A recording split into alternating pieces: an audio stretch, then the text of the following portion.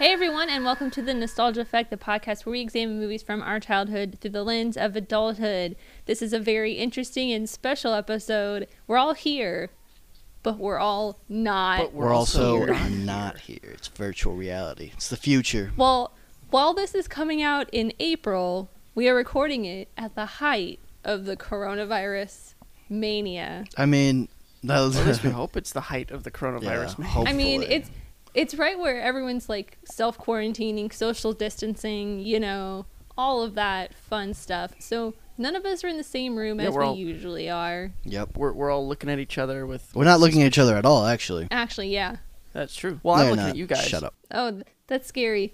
Joe's in my apartment. It's even creepier than usual. Well, so yeah, this throws off our rhythm. It's great. It's going to be a very interesting episode, couple episodes, because we don't know how long this is going to last. This might not even make it, guys. Yeah, this might be the new normal. We're never going to see each other ever again. But instead of talking about the coronavirus and it shutting down Hollywood for probably the third episode in a row, I would say. I mean, yeah, we've definitely talked about it a bunch now. Let's talk about something fun, something in the future, something, I think it's coming out this summer. I don't remember when exactly it's coming out, but the new Pixar movie, which, is this a first that they're releasing 2 movies in a year? No. Because they did Onward. Yeah, but then they do that year they had Inside Out, and then they had the Good Dinosaur or whatever. Wasn't that the Pixar? It's like a Pixar movie. Was that Pixar? No, that was Disney. Good Dinosaur was Disney? I don't know. No, it is a Pixar movie. Yeah, it was a Pixar movie that nobody remembers. Yeah, because it's a Pixar movie that nobody likes. I'd never seen it, but like I think that one came out the same year that Inside Out did. So it did, and it was. Not not by accident, right? What happened? It was like more of a. Yeah, well, because they were making the movie, and then it was just not working, so they scrapped it and started over again, basically, and then that, of course, pushed the time back, and so then it just happened. Pushing it back happened to coincide with opening up Inside Out. In the same year as Inside Out. And you know, it's funny because there's only 2, or not only 2, but it's. Let me think. I didn't see Cars 2 in theaters. I didn't see Good Dinosaur or Cars 3. Those are the only Pixar films I've not seen in theaters. And I only just saw Good Dinosaur for the first time, like within the last couple months, actually. I'm like Johnny, I haven't seen The Good Dinosaur. I've only seen like clips on like when people are talking about the Pixar theory. That's like the only time I've ever seen it, or maybe like a Cinema Sins video. They did one on The Good Dinosaur. Yeah. I mean, the thing is, it's not a bad movie, but it's also not a good movie. It's not like it's fine. It's Onward. Top tier Pixar. It's Onward. I think Onward probably is better than The Good Dinosaur, at least from what I've seen of The Good Dinosaur. You've never even seen it. I liked Onward better than The Good Dinosaur. I'll take Joe's. I know, but from what I have seen of, I don't know, Amy. I liked Onward better than Good Dinosaur because at least Onward had some. Like it had a specific point of view, whereas Good Dinosaur didn't feel like it was about dinosaurs. I'm just saying, like, what could be more specific? Well, yeah, didn't the dinosaur make like the caveman boy his like pet or something? Well, so that's probably what you get from the trailer. In the movie, he's super fearful. This dinosaur, he's super fearful, and then gets separated from his. And then he's super fearful. His family they're like farmers, and this cave boy is stealing their crops, and so he chases after the cave boy, and then he gets lost. His father comes to save him, and then dies in a freak storm while he's trying to save him. And so then when the dinosaur sees the cave boy again, he kind of like pursues him to like get revenge, because it's like if I hadn't gone after you the first time to get you to stop stealing our stuff, then my dad wouldn't be dead. And so then he goes after him. There's a crazy storm, and he's stuck out in the wild, lost and alone, and it's just him and this cave boy, and he's trying to get home. And then they sort of sort of strike up this unlikely friendship. This friendship. Like a lot of Pixar movies. Yeah, but it's just missing something. The thing is it's I mean, it's even well done and there's a lot of interesting stuff, but and the thing is I remember I was at D23 when they were like presenting their panel presenting Good Dinosaur when it was still in pre-production. And I remember sitting there, like they were talking about all this. They were showing their sketches and talking about sort of how the world works and everything. And I just remembered sitting there and thinking, you don't have a story though.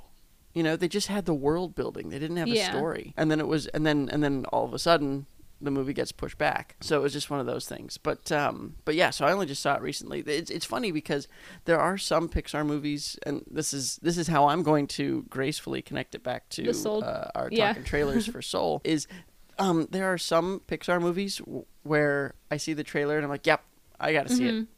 And then there are other ones where I'm like, eh. And I will say Good Dinosaur was definitely that. I would actually say Onward was that, where it's like I saw the trailer and I thought, this doesn't even feel like a Pixar movie. This kind of feels like like Blue Sky, or is it DreamWorks? Is it Blue Sky? Well, so there's DreamWorks, but then there's the other ones. They've done like The Grinch and Horton Hears a Who, and I don't think that's Blue Sky. Is it not Blue Sky? Blue like the new Grinch Point. Blue Sky Studios. It is? I'm pretty sure it's Blue Sky Studios. Yeah. They did Ice Age, Rio, Ferdinand, Horton Hears a Who, Robots. Well, Joe, what I think you're thinking of is actually Illumination. It's a Universal animation. No, and Illumination, like but Blue Sky Studios also exists. But Illumination did the Dr. Seuss Grinch, the new Grinch movie. Oh, and Horton. That's right. Yeah, they did like the Minions and all that stuff too. Yeah. So anyway, but it felt like those studios, those animation studios that are not Pixar, and so I that was kind of the vibe I got from the trailer for Onward. Even though I ended up liking Onward a lot better than you two did. But Soul, on the other hand, feels like Pixar. And when I saw the teaser for it, I want to say it was maybe last year. It was 4 months ago. It was late last year. Was it 4 months ago? But I saw the trailer for that and I thought, oh, that looks fantastic. It reminds me of Inside Out. It looks a little too much like the animation style it does. and the storyline. That's kind of my only gripe. Is it's like a little bit too much like Inside Out. Whereas Inside Out is very good. Like I love that movie. Everyone loves that movie. Very like original. It's like it had a total Pixar feel in the way that like when Toy Story first came out, that sort of deal where it was like, oh shit, like this is something different, you know? Mm-hmm. Whereas Soul, like I've only seen the teaser trailer, you know, but it looks good, but it's very much, I feel like it's the same as Inside Out, like a little bit too much, you know? Yeah, I think it might be the same animators and probably the same writer because it also has that feel, like the same storyline feel where you're going inside and discovering something about that person inside of them, but instead of being like a part of them, it's actually them discovering this part of themselves or something. I think. Yeah, well, these sort of like, I don't know, they're ghost or soul representations of these people kind of feel like the sort of squishy, semi-defined characters, you know, of the emotions. Yeah. In Inside Out. I will say, and this is something that that I was thinking about, is the lead character who I believe is played by Jamie Foxx. Correct. Is Jamie Foxx and Tina Fey. Yeah, and so this lead character is a black guy, and yet much like, and so we'd think like, hey, all right, diversity in a Pixar film. I don't know that we've had. I'm just kidding. Sorry. No, I don't. I don't think it. Well, I have a problem with it, Joe, which I think you're going to speak to right now. Is that he's going to spend most of the movie not looking like a black guy? Yeah. Just like the Princess and the Frog. Problem with Princess and the Frog. Yeah. But I do think, and so that's kind of. I do think with this new trailer that I think the whole crux of this film is going to be is the fact that Tina Fey and Jamie Foxx are stuck in Jamie Foxx's body, and it's going to be like the two of them figuring out how to separate, and it's not going to be maybe as much in this soul world or whatever. So that's going to be like the first maybe 30 minutes of the film, and then the last hour is going to be them kind of going on this journey, showing Tina Fey like what it's like to be human, and then at the end she decides, oh, I want to be human and I want to go like leave this soul world and I like humans now. That's kind of what I got from that full trailer. Oh. Well, thanks for ruining it for me. Jesus, now I don't want to watch the movie anymore. Thanks a lot, Amy. This is my prediction for the film. Okay, I've not seen it yet. I won't see it until it comes out in theaters eventually. June 19th. Maybe. I don't know. We might all be dead by then. Who knows? Yeah. I'm telling you, I feel like some purple bald dude just snapped his fingers. That's what it feels like. No, it doesn't. Hey, man, I saw somebody crumble into dust yesterday. We were all very surprised.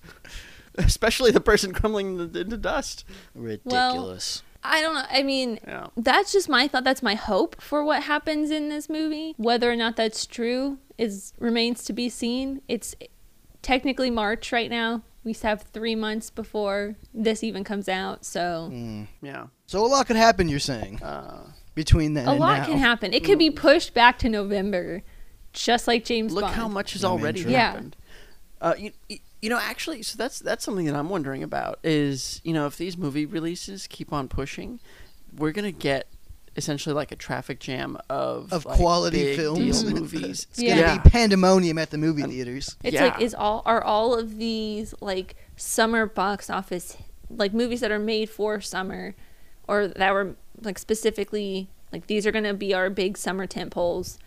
Are they going to stay there, or are they going to be pushed back to fall winter and then so we'll have like a very sparse spring box office and then like a very big fall, which is usually the other way around. Like fall's usually very lacking.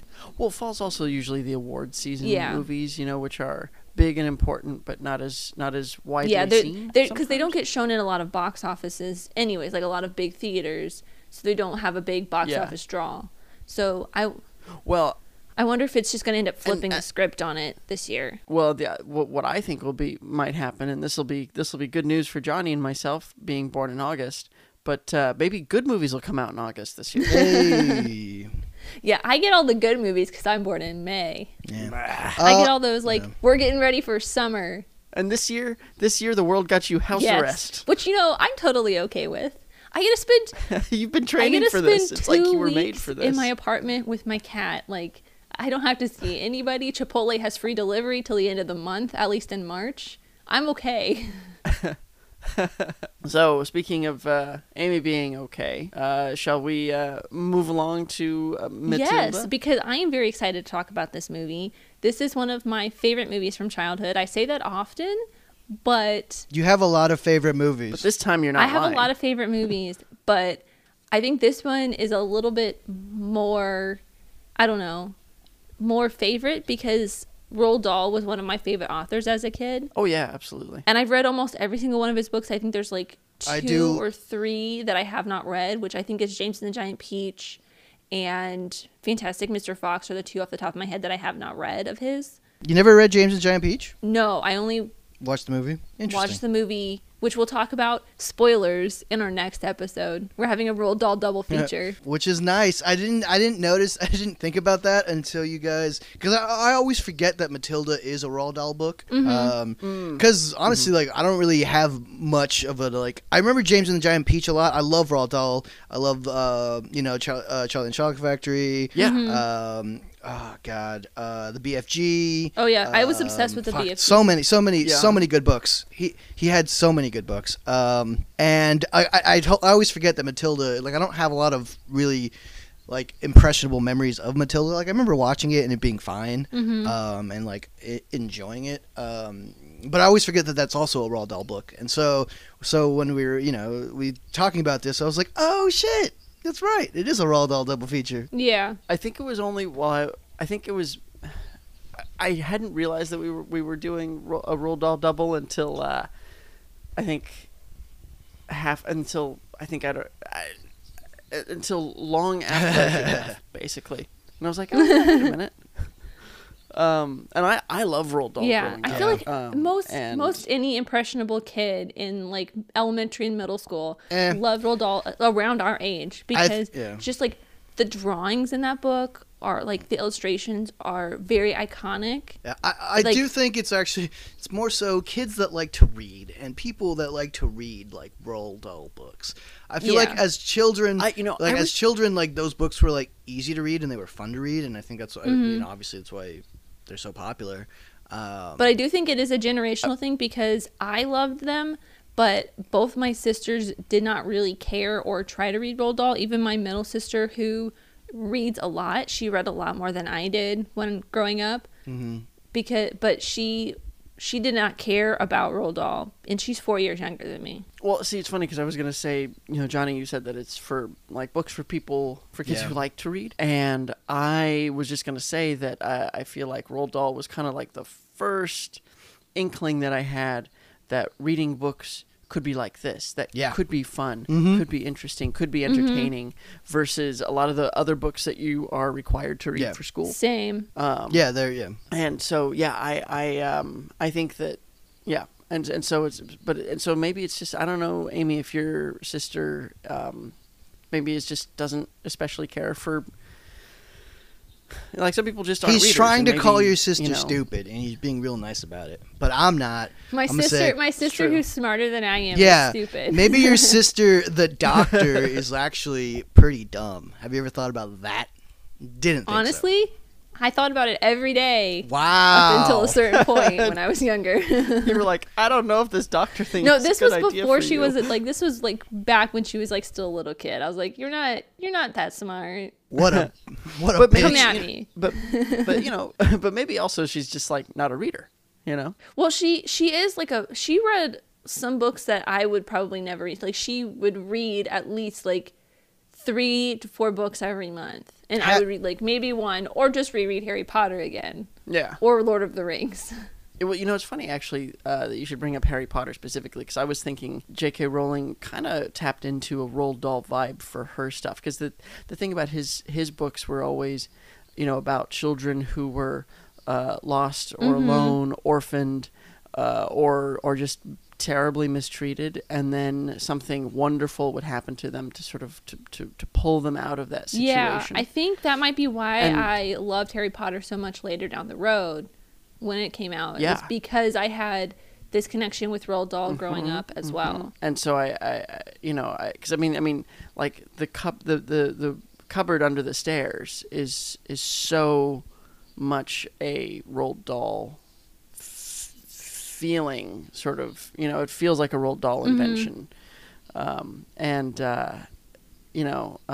thought that was kind of, it's sort of I hadn't really connected the two. And also I remember like Roald Dahl books also being, like, it's kind of scary, kind of dark, that there would be these kids are kind of victims of a much bigger world, which I think we all sort of feel when we're younger, but we also, I think we all feel kind of throughout our entire lives, the bigness of the world is sometimes too much to take.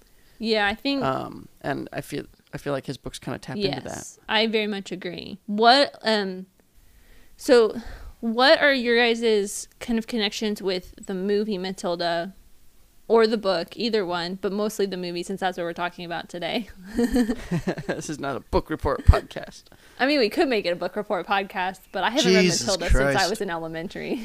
If we made it, oh God, no, let's not do that. Johnny, what are your memories? Don't really, like I said, like I remember watching it as a kid. This came out, what, 97? 96. 96. Okay. So yeah, I remember it being a very popular film at the time. Don't really have a lot of strong memories. Let's see here. I have, what I recall mostly is Danny DeVito, obviously.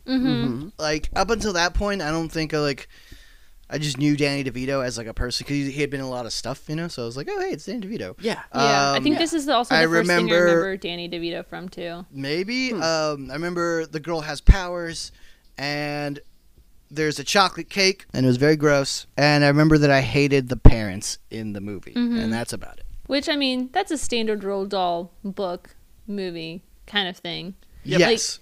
Yeah. Like what Joe was saying, it's a situation of having children in especially terrible like situations, and having adults that are just the worst versions of adults that you can have, you know what I'm saying? Especially like through a kid's eyes. Yeah, that kind of goes back to what Joe was talking about earlier with like, these kids are just in shit situations. Yeah. Amy, how about you? What do you remember of this film? I actually had this whenever this is on TV, it's usually playing in the background for me. I don't necessarily pay attention to it. I haven't paid attention to it like very closely in a while. If it's on TV, it's on my TV playing. Mm-hmm. But I watched this a lot growing up. I had it. I think I still have it on VHS somewhere in my apartment. But yeah, I love this movie. I know it so well. Yeah. And it gives me this like very cozy, nostalgic feeling whenever I hear the music from when she's like just learning how to use her powers or like, excuse me, figuring her powers out. Like that song is just like childhood. Yeah. That's pretty little thing or pretty little one. Yeah. The Cheerios scene. I always remember the Cheerios scene. Yeah. It's funny because for me, I remember seeing this in theaters. I think I saw it in theaters with my grandma because she loved going in the movies. And it's an August movie too. You would have been at your grandma's house. Exactly. Yeah. And I loved the book. I remembered the book. Loved the movie. Had the movie on VHS when it came out. But then hadn't thought about it in forever. And it's funny because I knew Danny DeVito from Taxi. Mm-hmm. You know, he was Louis De Palma. And I knew him from Batman Returns as the Penguin. Mm-hmm. And what else did I know him from? Oh, Twins. I knew him from Twins. And, so so I was really, really familiar with Danny DeVito. And I knew Rhea Perlman from Cheers. I knew that they were married in real life. When they made this movie, and then Mara Wilson was kind of the big thing after Mrs. Doubtfire, right? So like I kind of went into this movie with a lot of I think a lot more context. I was also older, I was 11, and I don't think I watched this movie for the first time until I was 11. Mm-hmm. So it was like maybe like 5 or 6 years after it had come out. Even. Wow, that's I probably because I probably did not. Well, maybe my grandma had the VHS and I watched it there, but I don't quite remember it as clearly as you probably did, because it was I was 6 or 7, I was just forming memories. Right. But I remember it more from getting into my teens and stuff. Maybe 8 was probably when I watched it for the first time. Mm-hmm. But yeah, so I went into this movie really excited and already loving it. So I'm excited to see it again, actually, because it is not a movie I've thought about in a long time, and there's same. I can't think of any reason why that would be the case. Yeah, I'm excited to actually pay attention and watch things more closely than what I have in probably years. Yeah. And the thing is I actually have a good feeling about this one because Danny DeVito's a really good director. He did Throw Mama from the Train and Death to Smoochie. I actually watched that for the first time. I actually watched Death to Smoochie for when we did our Robin Williams episode. Oh, yeah. Mm-hmm. And then I watched Throw Mama from the Train a couple weeks ago when I was just really bored and it was free on YouTube. And I was like, Danny DeVito directed this. And I like Billy Crystal. I like Danny DeVito. Let's just watch it. And we had talked about it a little bit when we did Goonies. I know, because you had talked about Mama in both Goonies and Throw Mama from the Train. And I was like, she got nominated for an Oscar for this role, and I kind of wanted to see a little bit more of a little bit about that. Yeah. All right, ready to watch this thing? I'm ready. I am so ready. Before we watch the movie, a quick word from our sponsors.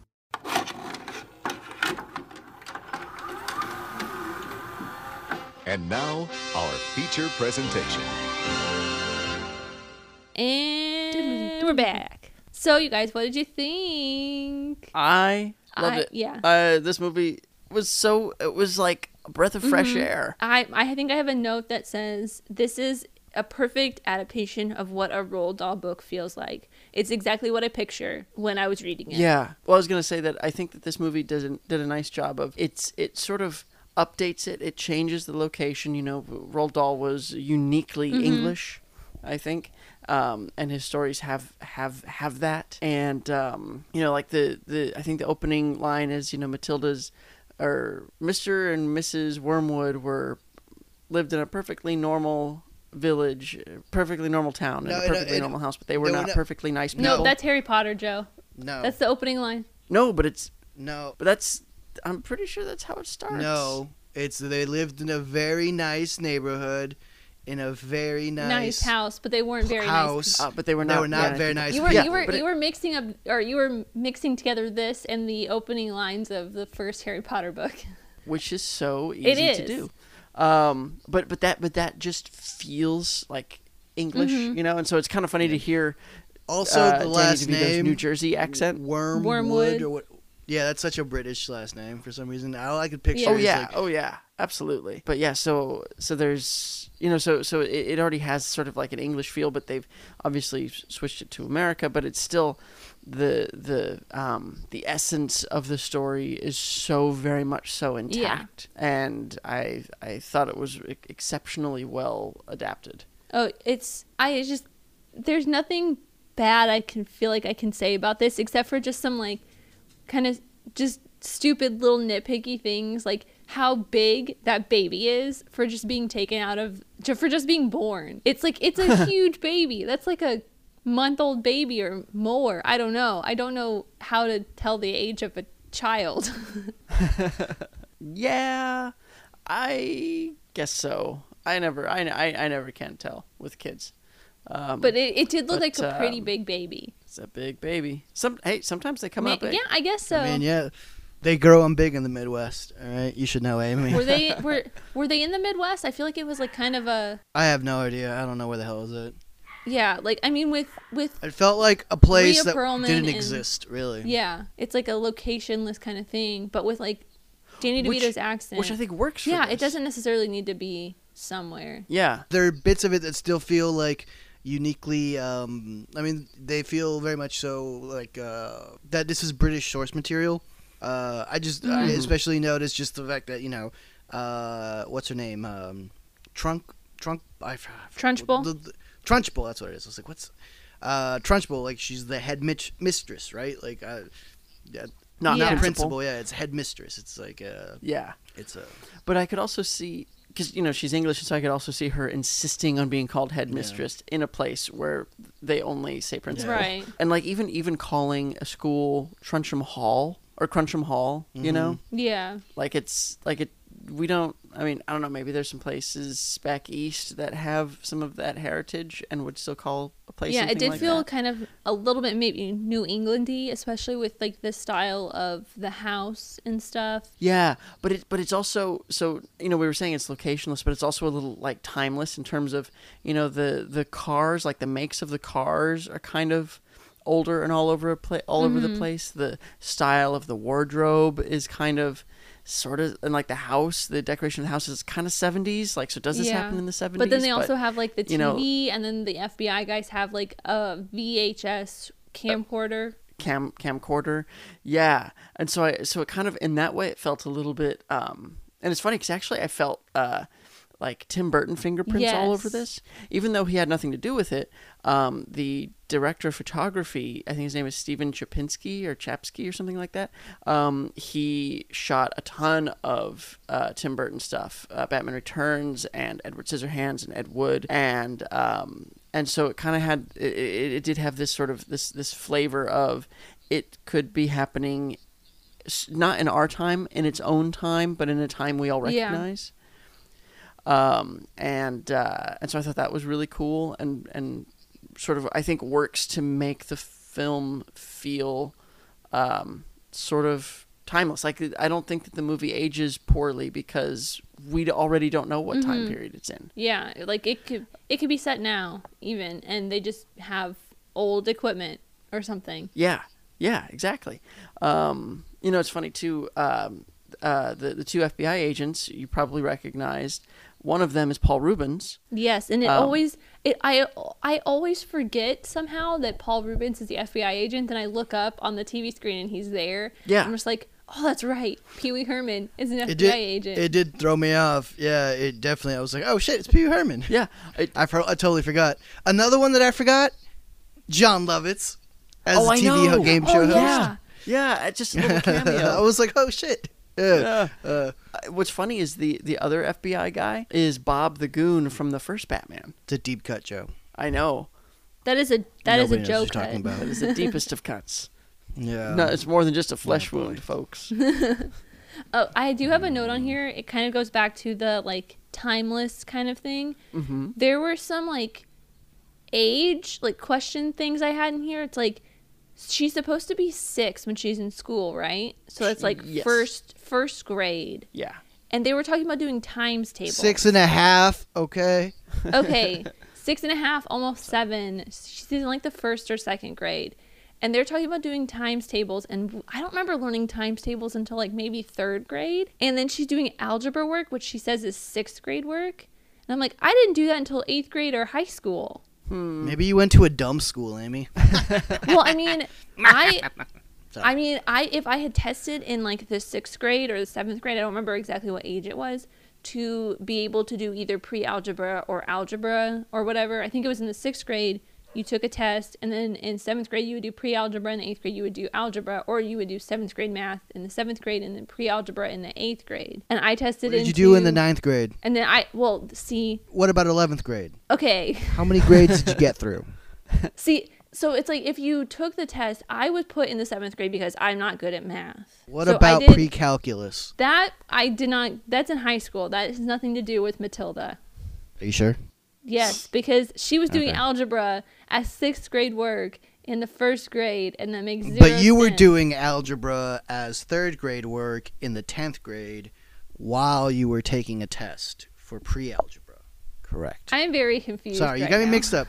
Well, you confused me. You were talking about grades and algebra and then pre-calculus and then I don't know. where we got You were lost, the one. but You were the one that started talking about pre-calculus. Well, Johnny loves math so much. Anyway, she's very smart, Amy, okay? And you're not, so Well, it was deal just with confusing. It, It was Sorry. confusing to me where they start. Like, why would she be doing multiplication in the 1st grade with all of these? Why kids? would she be moving things with her mind? I mean, she blew up a television set, all right? But Just saying. they have their ages of when they should be doing math all wrong, and I don't like it. And that's what gives it a thumbs down. This movie does not hold up. All right. That is my nitpicky thing about this movie is Well- the math. The math is Algebra. all off. So you know what's funny is when Miss Honey was running them through their times tables, I think Sarah even said, "Wait a minute, times tables?" Yeah. And I get the sense from Miss Honey that she's probably one of those teachers that kind Cares? of is, because I don't know if you ever had this, but there were some teachers where it felt like, yes, you are pushing us further than the curriculum says we have to, and because you've made sure that we're doing so well as it is, like we've basically we've made up everything that we needed to learn, and now we're moving past that because you're a good teacher and have got us there, and so I kind of had the sense that Miss Honey was sort of putting more on the kids because she knew that they were smart enough. Yeah, I guess I never had that kind of teacher in any of my classes. So I went to public school, so like I even went to private school and public school, and I never had a teacher like that. Whoop-de-doo. Sorry. Look at Joe with all of his nice and great teachers. I did have some really wonderful teachers, and then I had some teachers that were not so great. But you always only remember the good ones, really. But yeah, I don't know. I had teachers I felt like believed in us as a class, and because of that, we went further, and learned more. Explains a lot. Jesus. Joe's too smart for his own good. Well, that I won't disagree with it. It's caused me nothing but wow, pain. Wow, Joe, way to be modest. I think, Amy, you probably already caught this, but I think we would be remiss if we didn't mention the brilliantly talented Pam Ferris who played the Trunchbull here and was Aunt Marge in Harry Potter 3. I forgot about that until I was looking at the fun facts, and I was like, oh, I looked at her picture on IMDb, and I was like, wait, that's Marge. I completely forgot about it because she looks so different in that fat suit and the wig and the makeup in Azkaban that it's just like, it's a totally different person, but she's so insanely talented that you can't. I didn't know it until right now that was her. Well, surprise. So look at that. You'll learn something new every day. That was pretty. I didn't know that, but it makes sense now that I'm thinking about it. Yeah. And what's cool about that, because it's funny, when I when I was reading Harry Potter, I think even though I had seen Harry Potter 3 by the time I was reading Harry Potter 5, I was imagining Pam Ferris as Umbridge. Really? Interesting. Yeah. And so I was kind of like, man, they wasted her on Aunt Marge. She would have been so good as Umbridge. I don't know. I really love Imelda Staunton as Umbridge, though. Imelda Staunton is great, and she's so angrily. She's perfect. Yeah, she's just she's wanna like choke her. super she's just whereas so, like perfectly sweet but sour. Yeah. I did notice, going back to Paul Rubens, like when they're sneaking into the garage and he's like asking the other FBI agent, like the other guy wants to work the camera. Yeah. And I was like, God, every question that Paul Rubens is asking him is like Joe. I feel like I'm watching Joe. It was so weird. I felt that way too. I'm not gonna lie. When he's like, do you felt understand like the he was white talking to balance? you. Do you understand the focal length? And I was like, oh my God. Yes, Joe, that is what you sound like. that's how you sound like to other people. You piece of shit. Hey man, I said those things. I did those things. I accept it. Ridiculous. What are some of your guys' favorite scenes that you maybe forgot about, or scenes that you remember and they felt differently, or you just still love them as much as you did when you remembered them? I have to say, I love the whole film. I thought it was really good, but the scene, that entire segment when they're sneaking around in the Trunchbull's house trying to evade her, it is so tense. Oh yeah. And all I could think of was the whole time was, oh, this is like the kitchen scene in Jurassic Park. And there's even that scene where they're outside and she puts her face up against the glass and like breathes, and there's all that like that big jet of steam, that yeah. Like, and I was just like, oh, it's just like Jurassic Park. Well, I think in the fun facts I think that's what they were trying to do. Oh yeah, I mean can I say it? This has Jurassic Park energy. I mean, you're not wrong. So the whole movie I thought was wonderful, and everybody's so good in it. But specifically, that scene jumps out as exceptionally well done. Yeah, literally, it's when Matilda's stealing the doll back and she's heading outside the window. Miss Trunchbull puts her face up to the window and steams it up with her nose. This is a nod to the Velociraptors hunting the children in Jurassic Park, which came out 3 years prior. Hell yeah, yeah, it was nice. It's so good, so good, and it's and oh man, when the Trunchbull is like, she whips off the table cover in the kitchen and looks for her and she doesn't see her, and then you see her like pressed up underneath the table. Yeah. And when we were watching it, Sarah was like, oh my God, you need a lot of core work to be able to do that. Or she's holding herself up with her mind, but she just doesn't realize that she can do it yet. Right. Yeah, like a little bit of help. But God, yeah, I that's such a good scene. The scene that always stands out to me is when Matilda like sneaks into Harry and Zinnia's bedroom and like puts the bleach into his hair oil, and then later she puts the paste in his hat. Yeah, I always remember that. And then the scene in the restaurant afterwards when Zinnia's trying to pull his hat off and it goes flying, and then she like makes the dessert land perfectly in front of her, and then the cake splatters all over her brother. Yeah. Just Which, like, by the way, oh, sorry, keep going, Joe.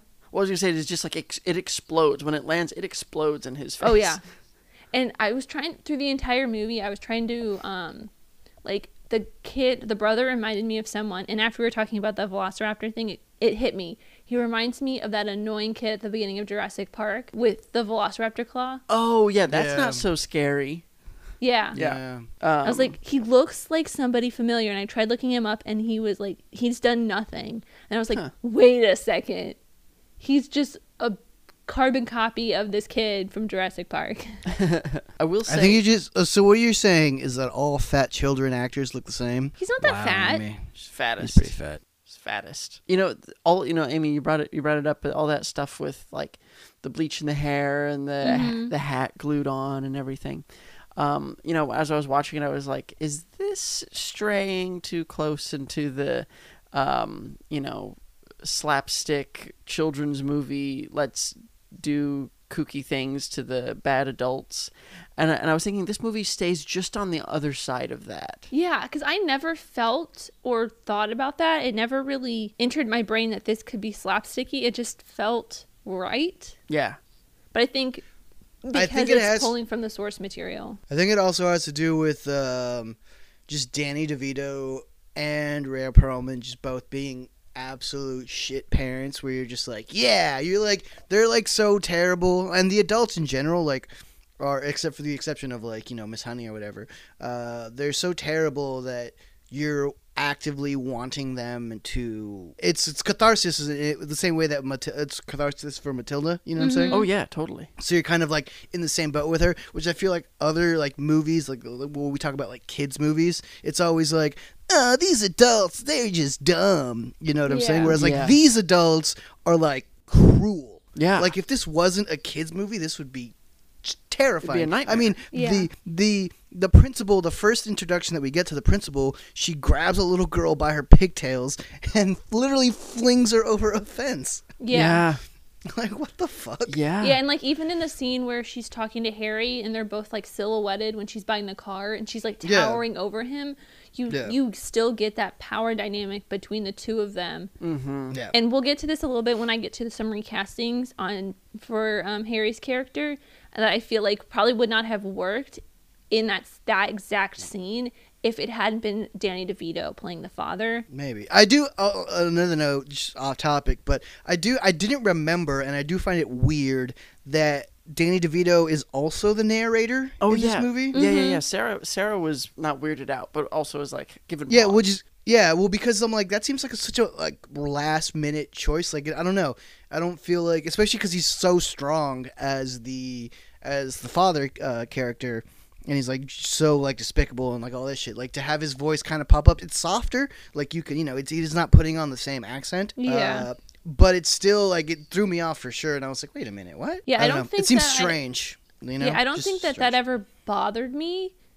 But I can see where it's weird. I think it's just like something that I've accepted is a thing in this movie. Yeah. Because I'm like, I've watched it so many times and it's like hearing Danny DeVito's voice talking about this story makes complete sense. And I kind of disassociated him from being the father. It's like two different people. Yeah. It's a tale of two DeVitos, is what you're saying? Yes. It's twins, but without Arnold Schwarzenegger. Yeah, it's funny because it was something that Sarah brought up, and I've been puzzling over it, trying to think of like a way, like a story way that makes sense, you know, and I have nothing. I have no explanation for why that should be. There's like other movies like in Charlie and the Tim Burton Charlie and the Chocolate Factory. It's not a great movie by any means. Nope. But having I forget the character's name who plays the Oompa Loompa, but having him be the narrator. Deep Roy. Yes. Deep Roy's group. I think that's right.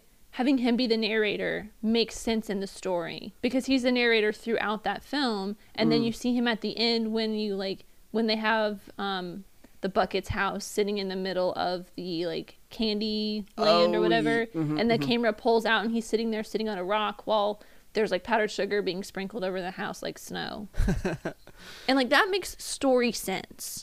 But this one, it's like you don't see that it's Danny DeVito. It's just some kind of like disembodied voice telling the story. Yeah, which is why I'm like, which is the weirdness to me, because I feel like if that was the case, it would just be a regular person. Maybe they ran out of money. They just couldn't hire a voiceover guy.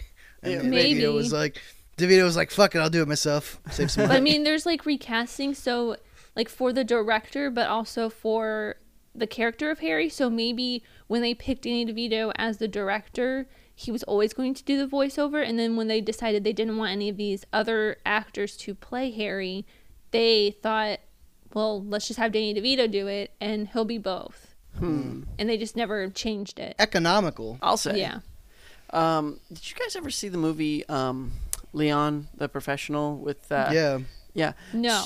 So Amy, it's a great movie and I highly recommend it.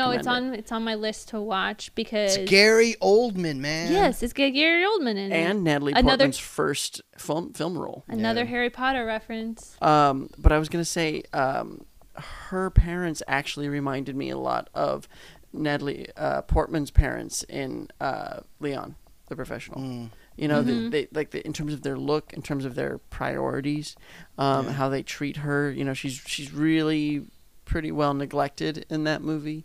and to, and they kind of even like the same sort of trashy style that they dress in. Like it all feels very, very similar. Man, yeah, except that's like in Leon the Professional, it's a way darker tone. Even though this movie is way darker than I remember it being. Oh yeah.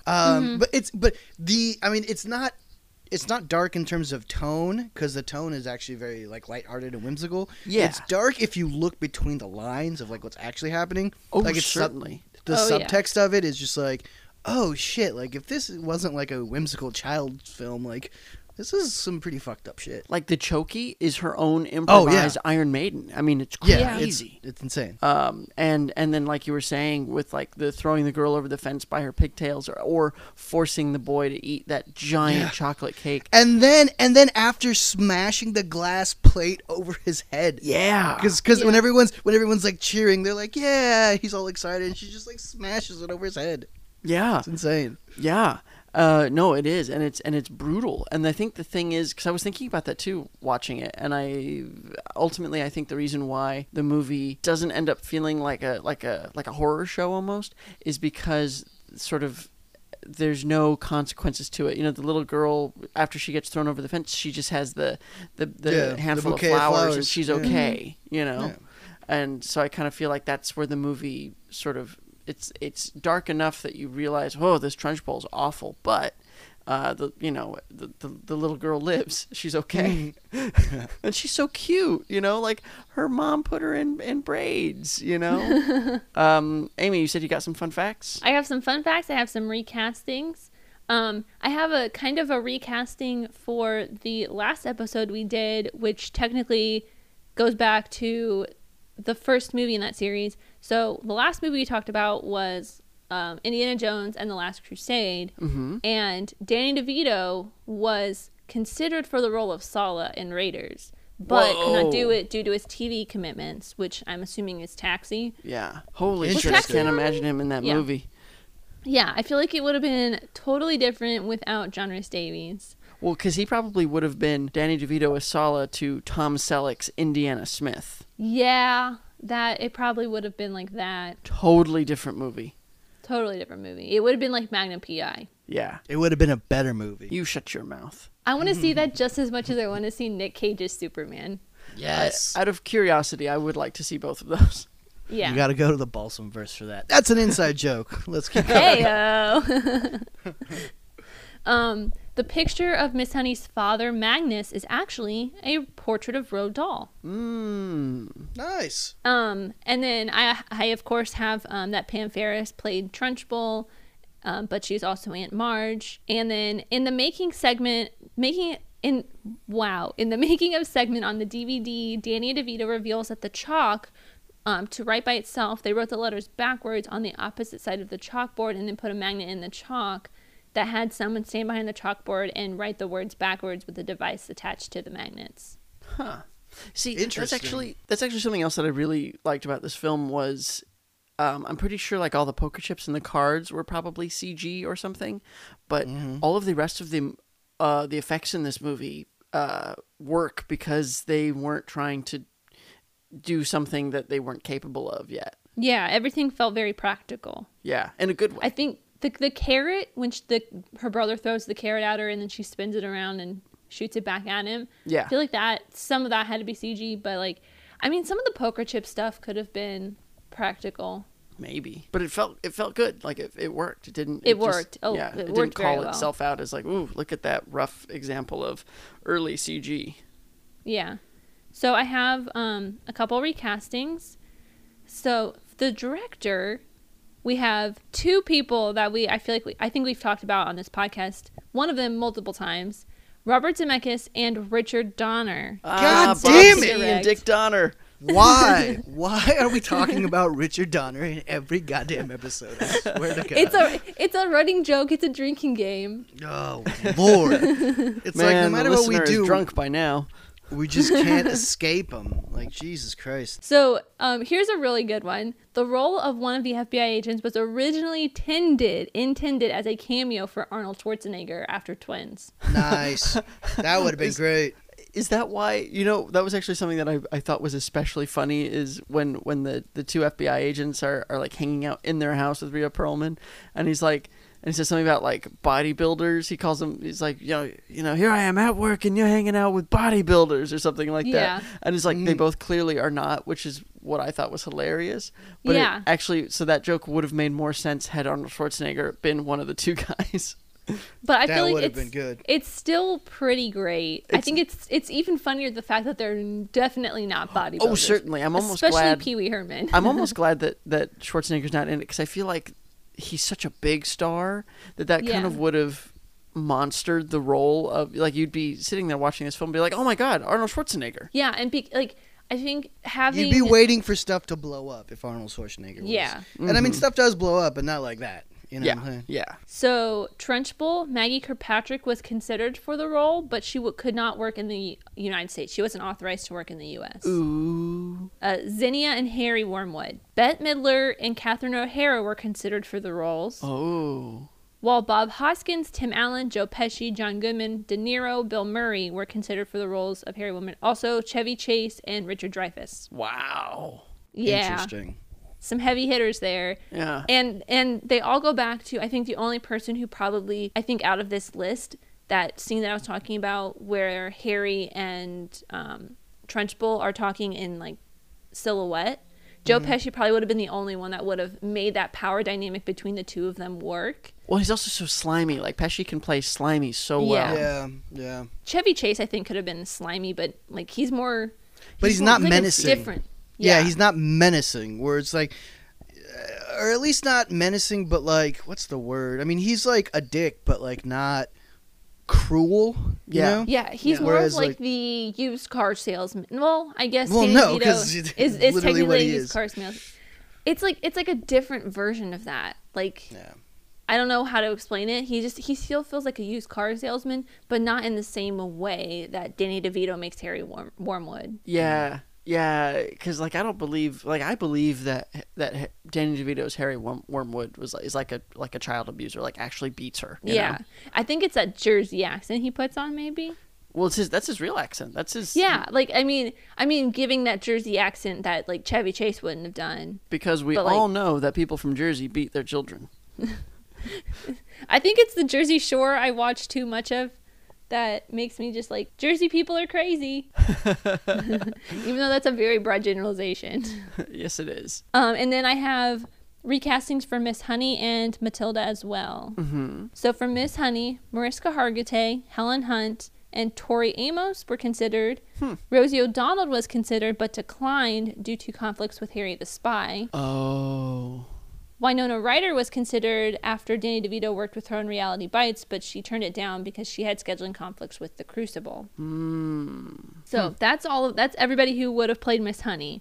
I feel like Rosie O'Donnell, kind of weird, and like Winona Ryder, kind of weird. Yeah. Mariska Hargitay, after watching what is it, SVU, Law and Order. Yeah.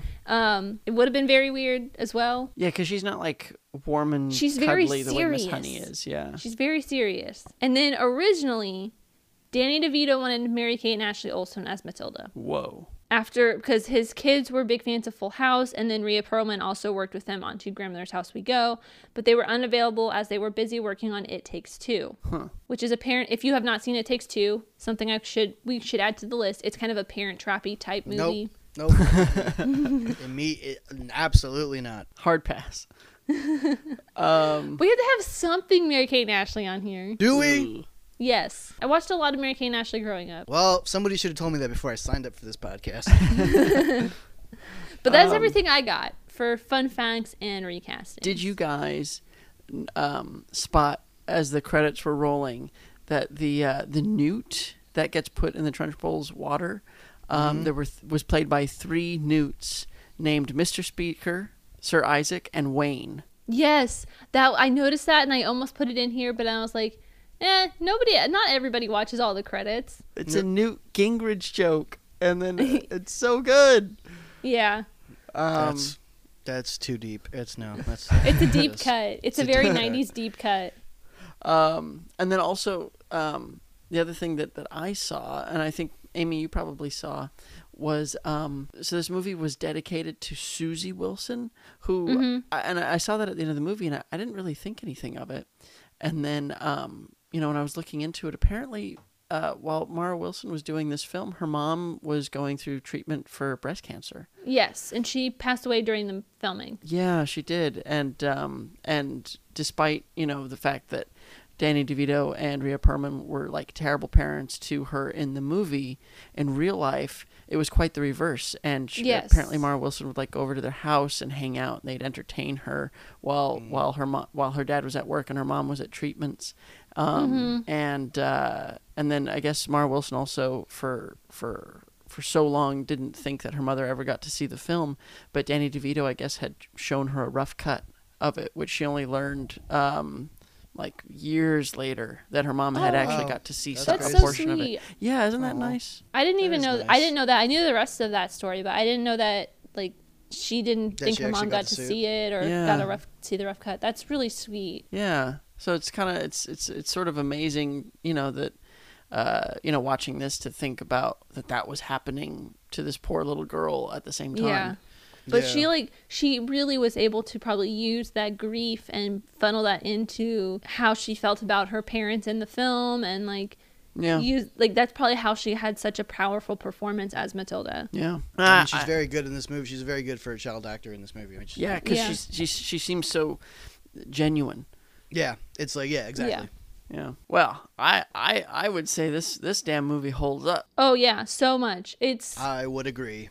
Such a great film. I think I may have even liked it better now as a grown man than I did when I was little. I also agree, because like I said before, like I didn't have any really strong memories about it. I was like, it's just a movie. But watching it again, I'm like, oh damn, like this is really good. Like it's got a lot more going on than I thought it did when I first I don't know. It's very good. Yeah, because you get all those levels. Yeah. That's why it's a family movie, not a kids movie. I would agree with that statement. Yeah, that's very good. Well, that is Matilda. Let us know what you guys think on Instagram or Twitter at Nostalgitis, NOSTALGITIS, or you can email us at nostalgiaeffectpod@gmail.com. And don't forget to be kind and rewind. Yay. Boom. Stay safe, everybody.